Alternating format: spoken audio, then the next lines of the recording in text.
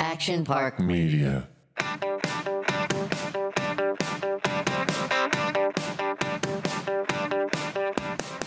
guys, welcome to Entertaining Her. Erica Scully here. Hey guys, Erica Cedeno. And Sarah Sanderson. So sexy. That's the no sleep voice from Sarah, actually. That's why. Oh my God. I got 2 hours of sleep. Zula's not with us, but she will be here next week. I am really excited. Before we get into Katie taking us into the wind down, we just need to do a little update here on the sheets debate. We did a poll and Erin is not alone in the top sheet. 30%, because I did 2 different polls, 30% on average do not use a top sheet. So there's a lot of you out there that also are like, no need for this, and throw that out. So I thought that was pretty interesting. I mean, Wow. I told you guys, it's like if you have a duvet, wash the duvet every 2 weeks or every week, whatever. You don't really need that top sheet. It gets in the way. So, but no, I'm excited for our guest today. Should we get into the wind down? Sure. Get ready for the wind down. Victory! So yeah, we drove to La Quinta yesterday. I'm here for a little while and it was difficult. You know, I packed up 2 cats and a baby and I was worried because the cats before, they used to not be great in the car. So I just thought, oh my gosh, she's going to be crying and the cats will be crying. This will be a disaster. The cats were silent. She was crying if she was awake. So like half the time crying, half the time not. But last night I had this brilliant idea. Okay, because you know, cats are like when they get into a new space, like they're not like dogs, like woo, they're like freaked out. Like they got to sniff everything before they can relax. I didn't have time to have them go sniff out the house. I'm like, I'll just put them in the nursery with me. They can sleep with me. I'll sleep with the baby. It'll be fine. No, they wanted out of that room. They were meowing like all night. And surprisingly, Isabella was sleeping through it, luckily. But not me. So like I've had just no sleep at all. Like my ears are ringing because I'm so tired. I don't know if you guys ever feel that where it's like your ears just hurt, like your eardrums, I guess. And yeah, so not going to do that tonight. I'm going to have to get all the animals acclimated. But yeah, so we have 2 dogs here and 2 cats, a bunch of new furniture and new carpets, which Doug's just losing it already. Like Baron threw up yellow bile on a new carpet. And then earlier today, he was drinking coconut water and then Boo knocked it over on the other new carpet. And it's just like, look, you got animals, you got a baby. Stuff's going to get ruined. Like it's just going to happen. You just got to roll with it, right? Like it sucks because it's new, but it's going to happen. Unless you want to live by yourself, then sure, you can only blame yourself if a mess happens. But like, how's that fun? You know? Sarah, I'll give you a contact of a guy that comes and just cleans, like professionally cleans your furniture and your rugs every so often. So you're good. You're golden. No, I definitely need that. Get dark stuff. Like, I mean, Erica's the crazy one in the group where she has a white couch and miraculously it's white. Like I went shopping with her for like fabrics on this white couch. And as her best friend, I felt a complete disservice in telling her this is a bad idea. This girl, she loves her red wine. Her kids are active. They play soccer. And she does not have animals though. Yeah, that's true. No, I do not. And guess what? So I guess I'll go next because it's Aviana's birthday. I'm a little swamped. As you know, I haven't been like chatting so much because I'm planning a birthday party that is going to happen tomorrow. Yay.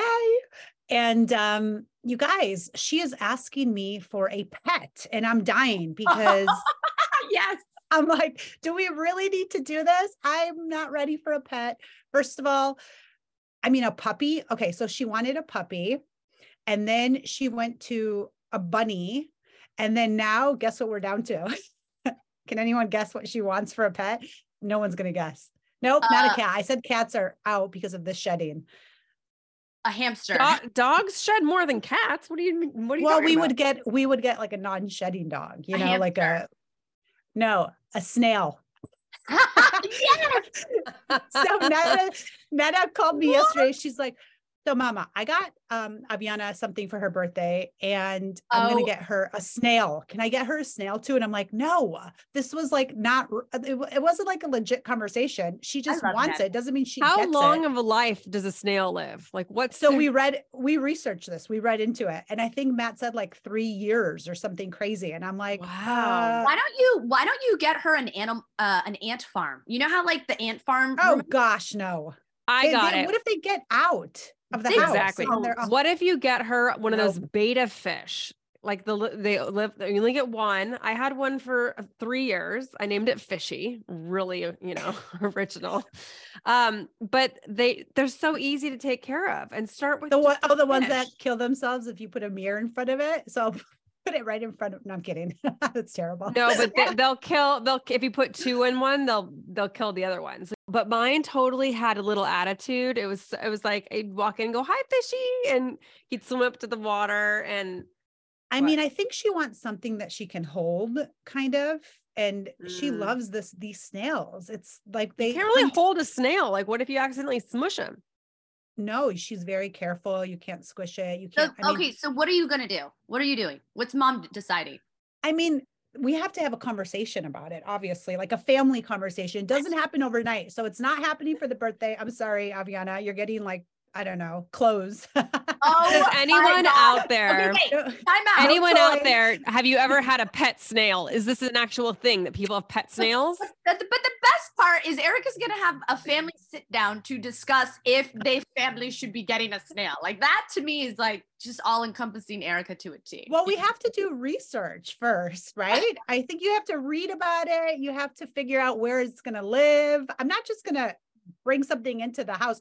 I mean, I told Matt, maybe we can put the cage outside, like have it kind of be like an outdoor pet. An outdoor pet snail. I'm Googling if people have a pet snail. Oh my God, it is a thing. Do snails make good pets? They make great pets. They don't need to be walked. They don't shed or smell. They don't make noise. You're just never going to look at escargot the same if you get this, FYI. Anyway. Oh, I never told you guys this story. She had escargot at home at her school. They ate it at her school. And she came home that day crying. She was so sad. She's like, I can't believe I ate a snail, mommy. She was like so sad. And ever since then, that's kind of what happened. Her addiction with snails was created.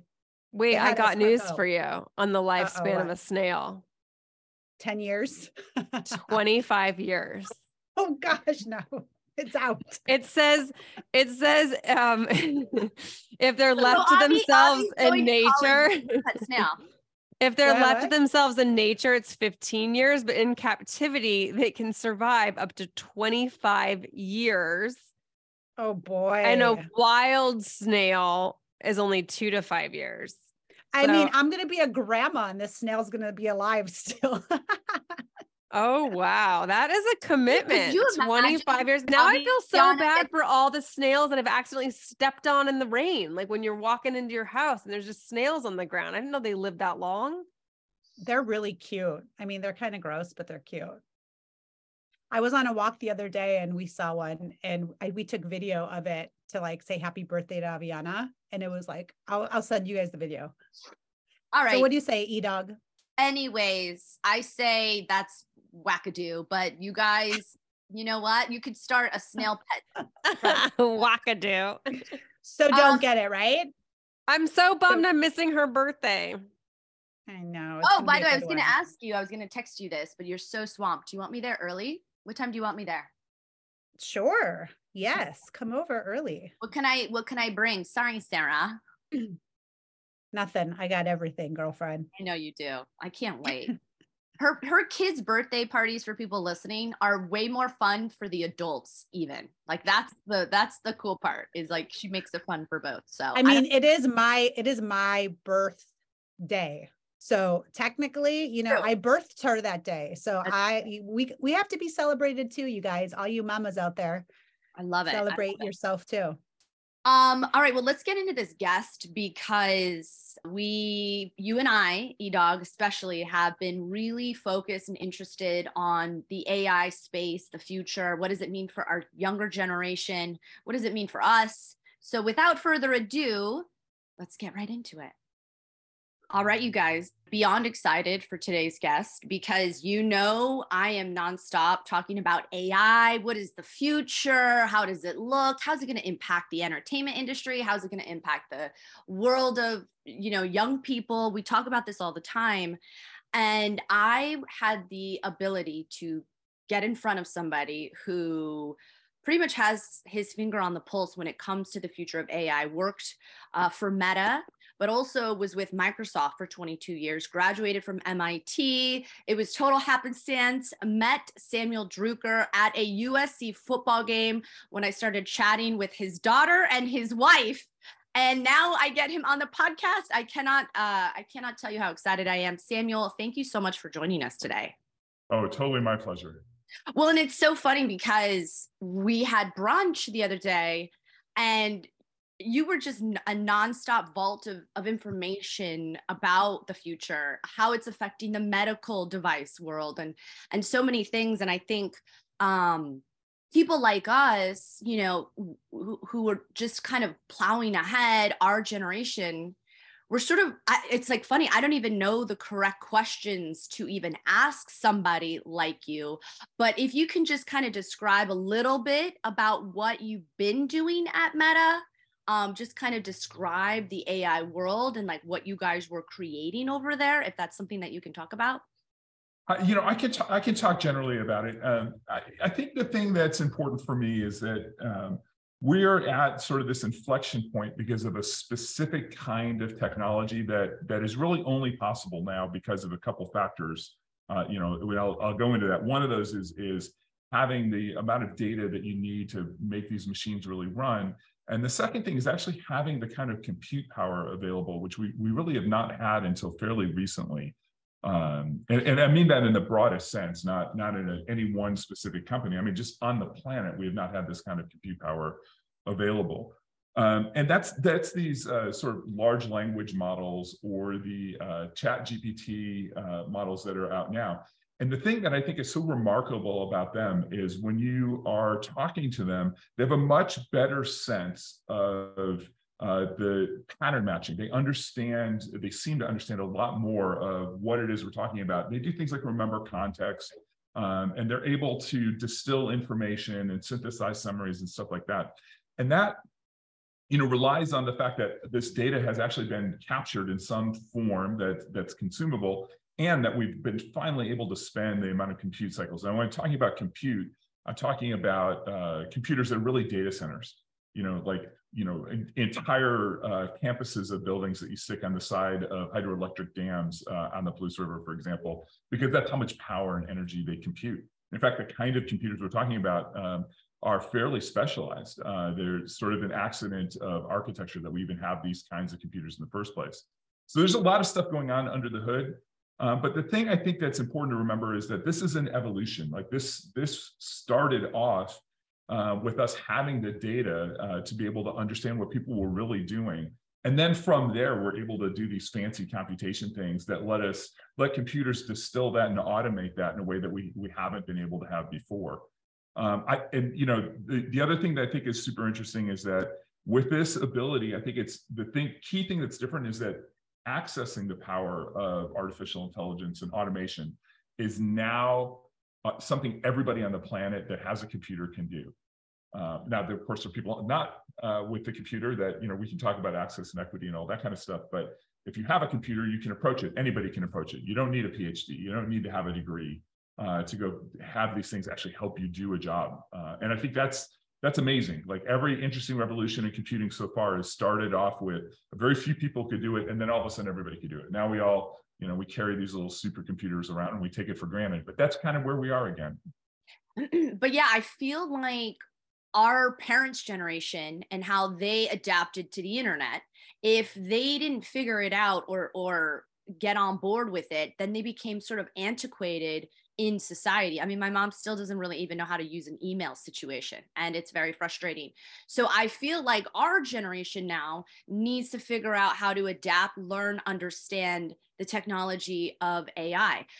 what is Meta doing in terms of creating their AI? Is it looking different than ChatGPT? And I know that might sound like a very naive question, but like I said, I don't even know the right questions to ask somebody like you. So yeah, sure. Look, I think every company has a focus in having AI provide a better experience for the customers. I mean, that's what, companies are in the business of doing, is providing experiences to customers and, providing some economic value in that transaction.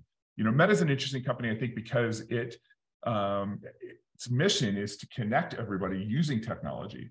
So the work at Meta has a whole bunch of forums that are really around how can real people, not just, computer geeks, but real people get connected using technology, whether that's through devices like Ray-Ban Stories or the Oculus Rift headsets, or the stuff that we all have come to know and love on the mobile app, WhatsApp, Instagram, Facebook.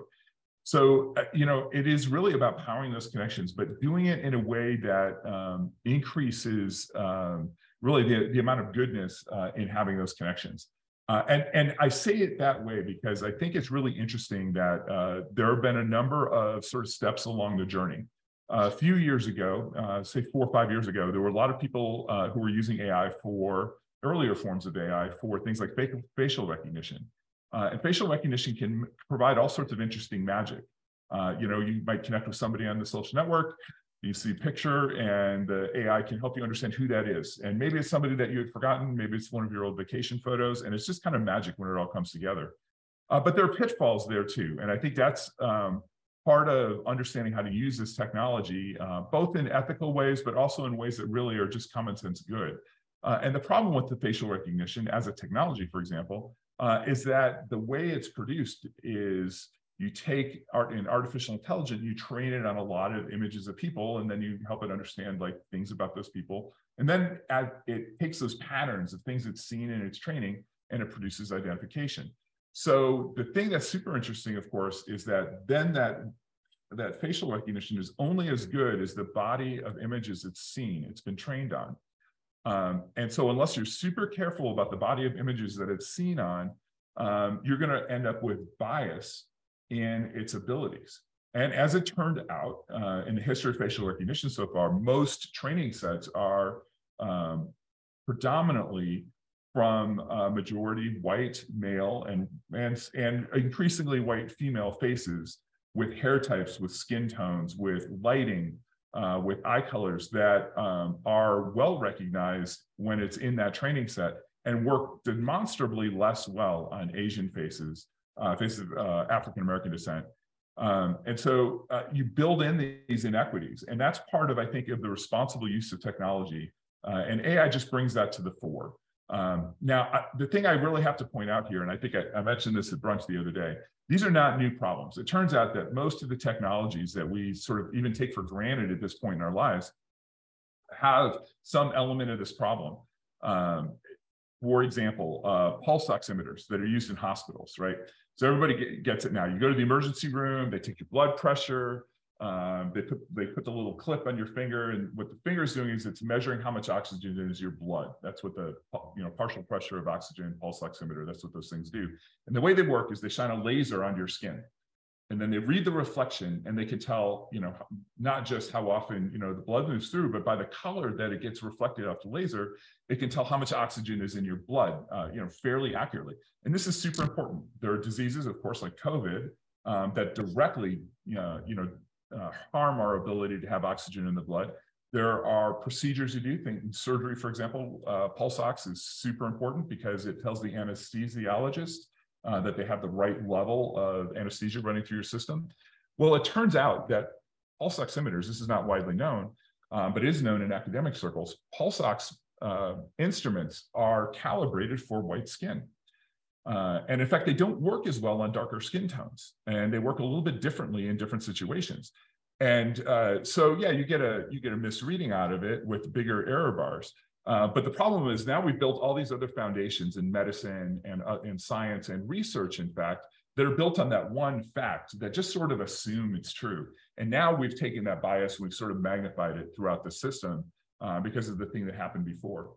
Now, pulse ox devices have been around for 25, 30 years now, I believe. Don't quote me on the exact number. That's not my specific field of study. But the same ethical problems that we had when we're working with those kinds of instruments, we have in AI, and they're just writ a little bit larger because of the greater capabilities that we have in the uses that we have for AI. Right. And that's so interesting because you use the word ethical, and then you also use the word bias. And I think, the four of us, Zulai's not here, we all work in the entertainment industry, and there's a lot of fear of, inequities with AI and it creating certain elements of content in the entertainment industry. And that's really interesting about the pulse ox. Yeah, you told me that at brunch, which I had no idea. And how many people could that have affected in the world of the pandemic, in African American or Latino, or like you said, Asian descent ethnicities. With regards to the future, I think the big question, obviously you're representing a brand, a technology that is all in on AI, but some of us who aren't aware of what the future holds have concerns. I will just straight out ask you, and I asked you this at brunch, should we be afraid of AI? Yeah, that was going to be my question. Like, should we be scared? That's a great question. Look, I think it's incumbent on us to understand, any new technology, and to understand what the pitfalls are. Like, we don't. This has been the problem, I think, of engineers and researchers and scientists, for a long time. Any new technology can be misused, but the degree to which a thing like AI can be misused is it has real consequences in the world. It's not, just party tricks or, maybe, helping students, avoid writing their essay in high school anymore. So, should we be afraid? I think we should be afraid, but we should not be blindly afraid. Like, we should have these discussions about what does it really mean? For example, when you go to ChatGPT and you say, for example, write me a resume based on this LinkedIn profile. Is it going to do an equally good job on all of those resumes? Who is it putting out of work when we use the technology this way? What kinds of things is it good at? What kinds of things are they not good at? Right now, I think it's demonstrably good at a number of things that I would put in the category of, I said party tricks earlier, but I mean sort of demo. Like, you can demonstrate it, it looks powerful. The real question is, what can we do that furthers the state of productivity and creating, goodness and value for humans on the planet? And that means we're going to go try it in 1,000 places. And in 1,000 places, some of those things will be valuable, some of those things will be dangerous, and some of those things will be party tricks. And so, like, I don't think we know where those things are going to fall in there, but I can guarantee some fraction of this usage will in fact fall into the dangerous category. And that is a reason for us all to be educated and up to date on what the power of AI can be and what things like machine learning can do for us. And to be thinking about what are those ethical questions that we have to answer when we see stuff used in this way. I actually just used it myself the other day because I was writing a resume for my son. My son plays soccer, and I was trying to get him into the LA Galaxy camp for the summer. And I started writing the resume, and then I'm like, what do I include in a resume? Like a soccer resume at 9 years old? This is ridiculous. And I'm like, I'll throw it into chat. And it was the best resume I could have ever written in my life. I was like, wow, this is amazing. So it just made my life easier. It just made it efficient. And I didn't have to put in so much time and thought because it's a resume for my son. It's not that big of a deal. It's not replacing any job at that point, obviously. So I think I see the benefits of it right now, but I'm also a clothing designer as well. So that was a little bit scary. I talked to somebody that was designing shoes, actually my cousin, and he was using AI to help him design shoes. And the stuff that he was coming up with it's still him, it's still his mind, but he was just saying that it just helps him, it supports him. He has ideas that he really couldn't do, but AI is able to kind of partner with him in a sense. So I see it, it's amazing. I think, that's the essence of it. Like, there are a lot of these really interesting creative jobs where, design is a great one, whether you're designing shoes or, my daughter's in the architecture program at USC. And 90% of the work involved in producing a design like that is actually pretty mechanical. You have to find the right CAD program. You're drawing these shapes. It has to meet these machine specs. You have to go figure out what machines your factory has so the right kinds of plans to produce. None of that really contributes to the creativity of the design of the shoe. And so if we can use a computer to automate the 90% of grunt work that goes in, so a designer, someone with real creative talent, can focus on the 10%. What they could only spend 10% of their time doing, now they can do 90% of their time doing, and the 10% is now grunt work that's mostly handled by the computer. Hey, that's a great trade-off, right? That means that we get better shoes, we get more creative designs. I think for people in the arts and entertainment business, the thing to think about is, what parts of the job are really, the tasks that you do, so you can do the creative things, so you can make the connections, so you can produce the art that is super interesting. Now, we've had an element of this in visual art for a long time. You go back to places like the MIT Media Lab and some of the, computer-generated stuff. I mean, it was just toys at the time, but you go forward and the technology is a medium itself, and it opens up new opportunities. It is inevitable that a technology like this that broadly increases access and makes your life easier is going to move creativity. I think of it as sort of up the stack. And the thing I think is kind of interesting, maybe people will find this comforting. This is happening in the world of software engineering as well as every other profession. So it is possible today to go to ChatGPT and ask it to write you a program to go do something, and it will give you a 90% answer. And that means that something that it might have taken you 4 weeks of your own time to put together as a software engineer, you get 90% of that 4 weeks of effort just spit out in a few seconds. And then you can go add your 10%. You can go add this is close, but not exactly what I wanted. You can go and do that. And that means that you're really, you really are almost 10 times as productive. I mean, we're starting to see companies like Microsoft build this into their developer tools, make those available. They have it through GitHub Copilot now. It's getting built into Visual Studio. Those are all software engineering terms, but I think it's interesting because it is happening quickly there, and I think it will happen to many other kinds of knowledge work that people do. And I think that's super interesting. That goes back to the premise of, computers are supposed to be an aid to us. It's supposed to save us grunt work. It's supposed to save us drudgery. And you can draw parallels, right?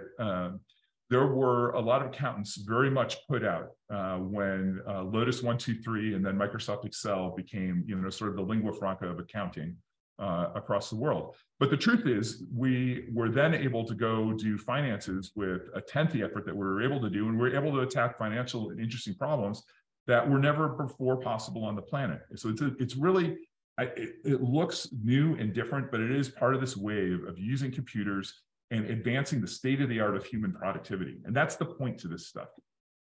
Yeah, and Erica's a mom of 2, so I look at it from the positive scale of now she gets more time with her kids, less grunt work. She's a small business owner. And in those cases, I see the benefit of it. However, the 90% grunt work went to someone as a job. So my question for you is, and it was really interesting, we had a very fascinating call with another, her cousin, another one that uses AI in his product design. And he said his 2 girls, he's now looking for what is the future that they can have in terms of a career that won't end up ultimately being replaced by AI. And that feels like a real thing. It is a real thing. I mean, look, I grew up in Detroit in the 80s, right? And we had exactly the same question. How many of our jobs are going to get replaced by robots in the factory floor? This is a thing that happens, and it has happened. And the thing that has happened is when we get technology that helps us at that level, that advances the state of the art, we have to be able to have people move higher up in the value, higher up in the stack. So yeah, we might not be milling camshafts by hand anymore. We have robots that do that. But that means that we have more people that can concentrate on design, that can concentrate on style, that could do integration, less people, losing their fingers in the milling machine. And that change is inevitable. And I think we have to understand how to respond to that. The other thing I think is super interesting is that as we use technology to replace mundane jobs, we need to be in a world and have a policy and have the right environment so that people can go and decide to retrain and to learn new things. And I think that is something that gets back to the core values around education. And what do families value when it comes to education? The ability to learn, not so much the ability to take a test. There's a lot of societal impact when it comes to that. So the question is, also as a parent, what is it that we need to do to have our kids be successful in that environment? I think it's interesting that it does come back to education and how much can we help people understand how to learn and how to learn effectively. That is interesting that you say that. How, students obviously then at a university, how do you regulate them using AI to do their homework, their paperwork, their essays, instead of them doing it themselves? Yeah, that was my next question that she also said. You guys are reading my mind right now. We are AI. Absolutely. I think there's a couple of interesting things here for universities. One is that the education environment has to have transparency. So students are using tools in a certain way. Like the university has to understand that, and they have to have the environment where that usage is not you can't just blindly deny it. If you go back 50 years ago, the debate in universities was, can you let students use calculators on calculus exams? Which continued down into high schools and so forth. And you're sort of in the same spot. It's one thing to try to deny that technology exists and it shouldn't be part of the environment. But what is the value of teaching the things that can be so easily replaced by computers anyway?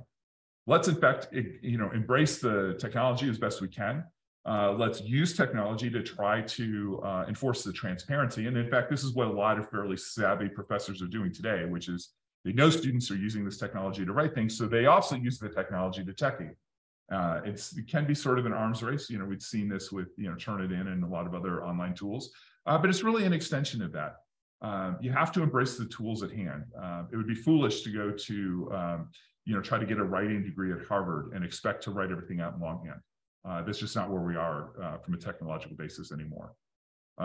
And it does mean that you're going to have to be creative, and it is absolutely work to adapt every education environment to the new tools that we have. But it is also the onus on us as a society to have an education system that can do that. My concern with all of this is the teachers have to be willing and able to adapt. And when I think of the future of AI, I go right to my favorite movie, which was Terminator 2 and Skynet and all of these things. And we're in the entertainment industry specifically, there's this impending writer strike possibility. And the reason we had actually a very interesting showrunner talk about the writer strike and what was on tap for that. And part of what they're frustrated by was the streamers and how streamers divvy out residuals to people that create content, writers, directors, producers, actors, right? But the interesting thing about that was the previous writer strike, to the best of my knowledge, because I am not a writer and I don't really understand that side of creating content, but when they negotiated the deal, they didn't understand the technology of the streamers, so they weren't really able to come to the table with proper knowledge regarding a negotiation. Same thing with AI. We don't know what restrictions to put into place with regards to abuse and taking advantage of the system, and with students in school, kind of manipulating essays and trying to maybe do less work to cover, and I don't know, so the teacher doesn't realize this. Yeah. How can we know what to even? I mean, I remember when even Meta or Facebook, when Mark Zuckerberg went in front of the legal system, was it the Supreme Court? I can't remember. But no one knew what to ask him because they didn't understand how Facebook worked because they were all in their 60s, 70s, 80s. Yeah. Yeah, it's like this is a thing that, again, has happened before and will happen again. It's of all of the systems I think that we have to keep up with this stuff, it feels like the legal system is one of the slowest. And it definitely, when it comes to intellectual property law, like we're a long way from understanding how it's going to happen. We've seen revolutions like this before. And I use the word revolution advisedly, but anybody who lived through the scary days with Napster and record artist labels, we thought the world was going to end then too for artists. It didn't really work out that way. The world is different for sure, and the laws have had to change. And that's, I don't want to say it's business as usual, but every time we come across these new situations, we have new media, especially, we have to have IP that will adapt for it. And if we're not careful, if we don't adapt correctly, we will adapt in ways that probably aren't the ways that we wanted to adapt as a society, whether that's, changes to copyright law or, being unable to, provide safe environments online and other places for kids. Like we have to have those hard discussions, and then we have to figure out how to get politicians to take action on it. And if I knew the answer to that, I probably wouldn't be just an engineer. Yeah. I could keep asking him questions. Sarah, did you want to jump in on anything? Literally all three of my questions you guys said. I was like, oh my God, obviously either I'm not very original because you guys are having the same thoughts or we're reading each other's minds. But I worry, are we going to, again, I'm thinking Terminator, are we going to have the machines rise up against us one day? Is this going to be backfiring? Are they going to be obviously more intelligent than we are now? And aren't the computer systems now learning on their own? Isn't that something that could possibly backfire against humanity? I will say that most of what we've seen, even though it looks like the computers are learning on their own, and researchers use words like feedback and self-directed, the degree to which you could understand that as in their common understanding, it's very limited. It's very limited. It's not conceivable that we're even close to anything like that at the moment. We barely have things that are able to tune themselves, things. We barely have AI models that are barely able to tune themselves in a way that would satisfy a kindergartner on the most elementary of topics, never mind some of the really complicated stuff that we have. I think, at every step, we do have to pay attention to, the possible misuses that are there. And it's really incumbent on researchers and on companies who are funding those researchers to have a set of good ethical guidelines. And if you look around the industry right now, I'm actually pretty heartened. Google, Microsoft, Meta, Amazon, some of the other major players in AI all have pretty robust ideas about what fairness and ethics should look like, driven by learnings over the last 20 years, as well as driven by real advances. I think if you look at, on the government front, what the EU has done to drive conversations around privacy and personal data ownership, that has real bearing here, because that has bearing on how we could get to the data that ultimately is used to train these AIs, which will then determine what their capabilities are. So I think it's super interesting. This ties a little bit back to the licensing stuff we were just talking about too.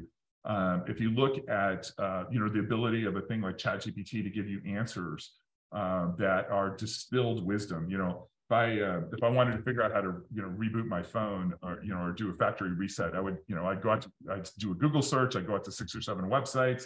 Eventually, I'd find the website that would tell me how to do it for the particular model of phone that I had, and maybe it would work, and maybe I had to go to another website.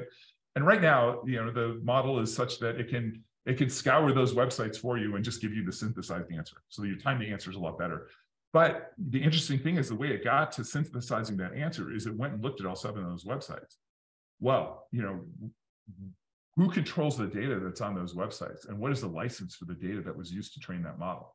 And we have a lot of interesting questions to get to form the regulation for what will ultimately improve things. And the 2 things, I said at the top, that will improve these models are access to better and more data. And we have a framework in intellectual property to think about how to control that. And then what does access to compute look like? And that is largely a corporate answer that we can regulate, but we need to pay attention to in the process as well. So no, I don't think there's any Skynet imminent. I'll let you know, though, T2 is one of my favorite movies of all time as well. And then what is your thoughts on, we interviewed, like she was saying, a showrunner on AI writing screenplays, and like, are they going to be getting rid of the writer one day? Or do you think that that's, I think of it like, I think of, we talked about the shoe designer, the architect, or even the software engineer. If you can get an AI that'll do 90% of the grunt work for you, take my outline, make a screenplay of it. And then you go and you spend your time drafting the outline. Well, you still have a screenwriter involved. It's still their ideas. It's still their creativity. You don't replace that part. You replace the part that's, here's 3 or 4 different lighting options. I was talking to a friend of mine in the theater industry in New York City earlier this week. And they have a really interesting idea about how to take a collective body of work for plays, not just Broadway, but reaching deeper into the stack, even to college and high school productions, looking at the way things are produced. So not even really the scripts themselves, so much as all of the parts of the production of plays, and being able to quantify that in a way where you can look for patterns. Okay, high schools put on basically the 6, 7, or 8 different dramatic plays all the time. Why do they do that? 1, they're easy to license. 2, everybody knows them, and there's really common solutions for how to bring them to life on stage. How is that encoded, and how can we increase the ability of, say, high school companies on very small budgets to do more in different kinds of productions? Can we get productions from BIPOC authors onto high school plays? Well, the way you do that is you improve the access. And one of the ways to do that is to take a lot of the confusion out on the IP and licensing. And another way to do that is make it much easier to produce.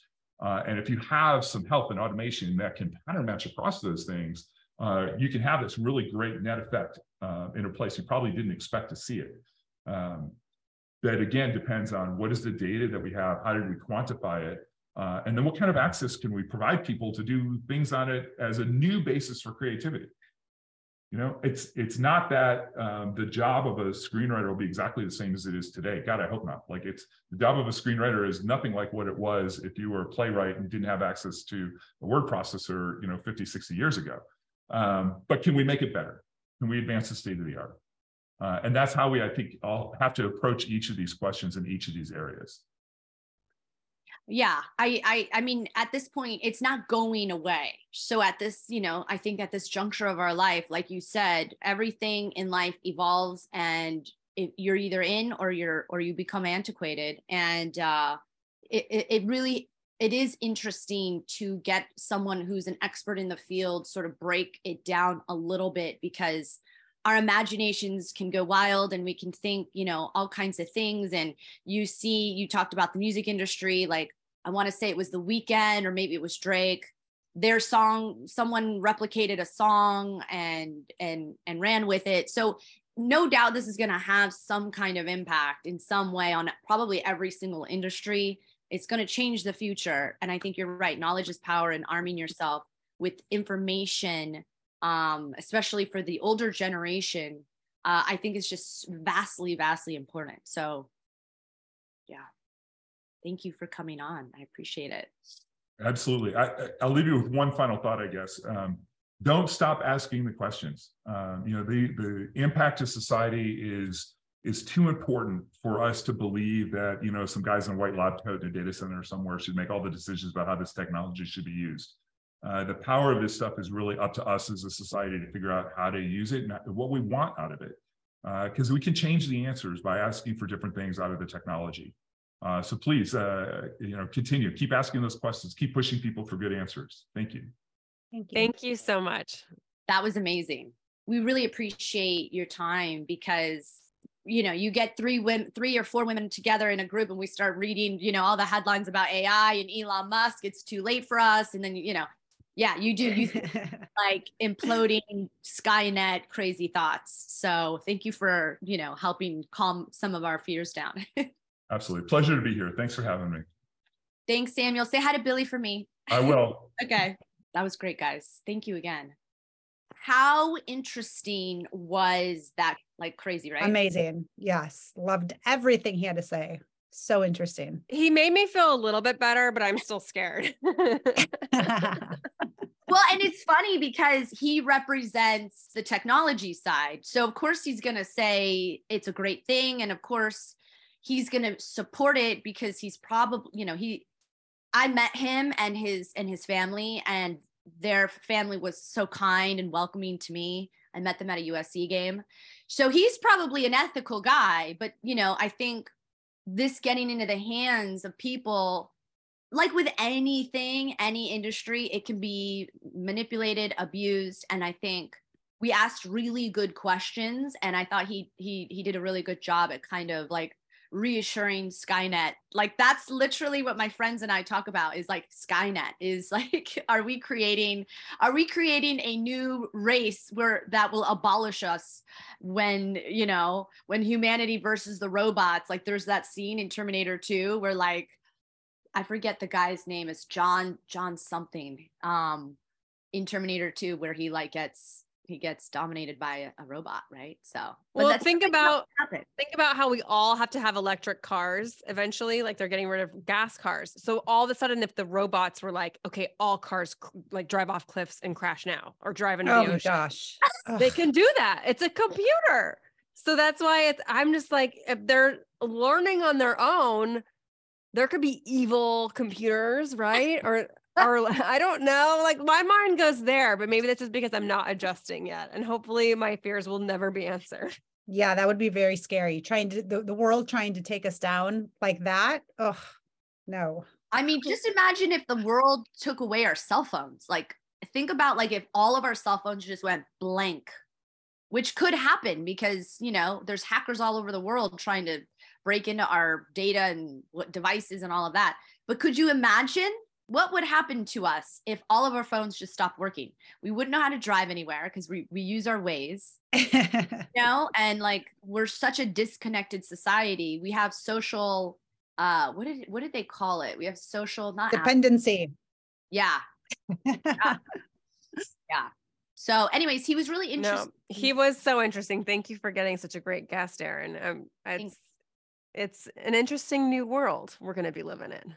No, and I thought you asked a great question about how, you know, looks in terms of the entertainment industry, because I think that's a really big fear amongst listeners who are in that space. And look, it's happening regardless, right? At this point, there's no real regulations or restrictions that we know of. That may change, but if you're not up to adapting or getting flexible and seeing that things are changing, you're going to be left behind, like Erica's cousin said. So get on it, understand it, try to learn about it. We hope today's episode was insightful.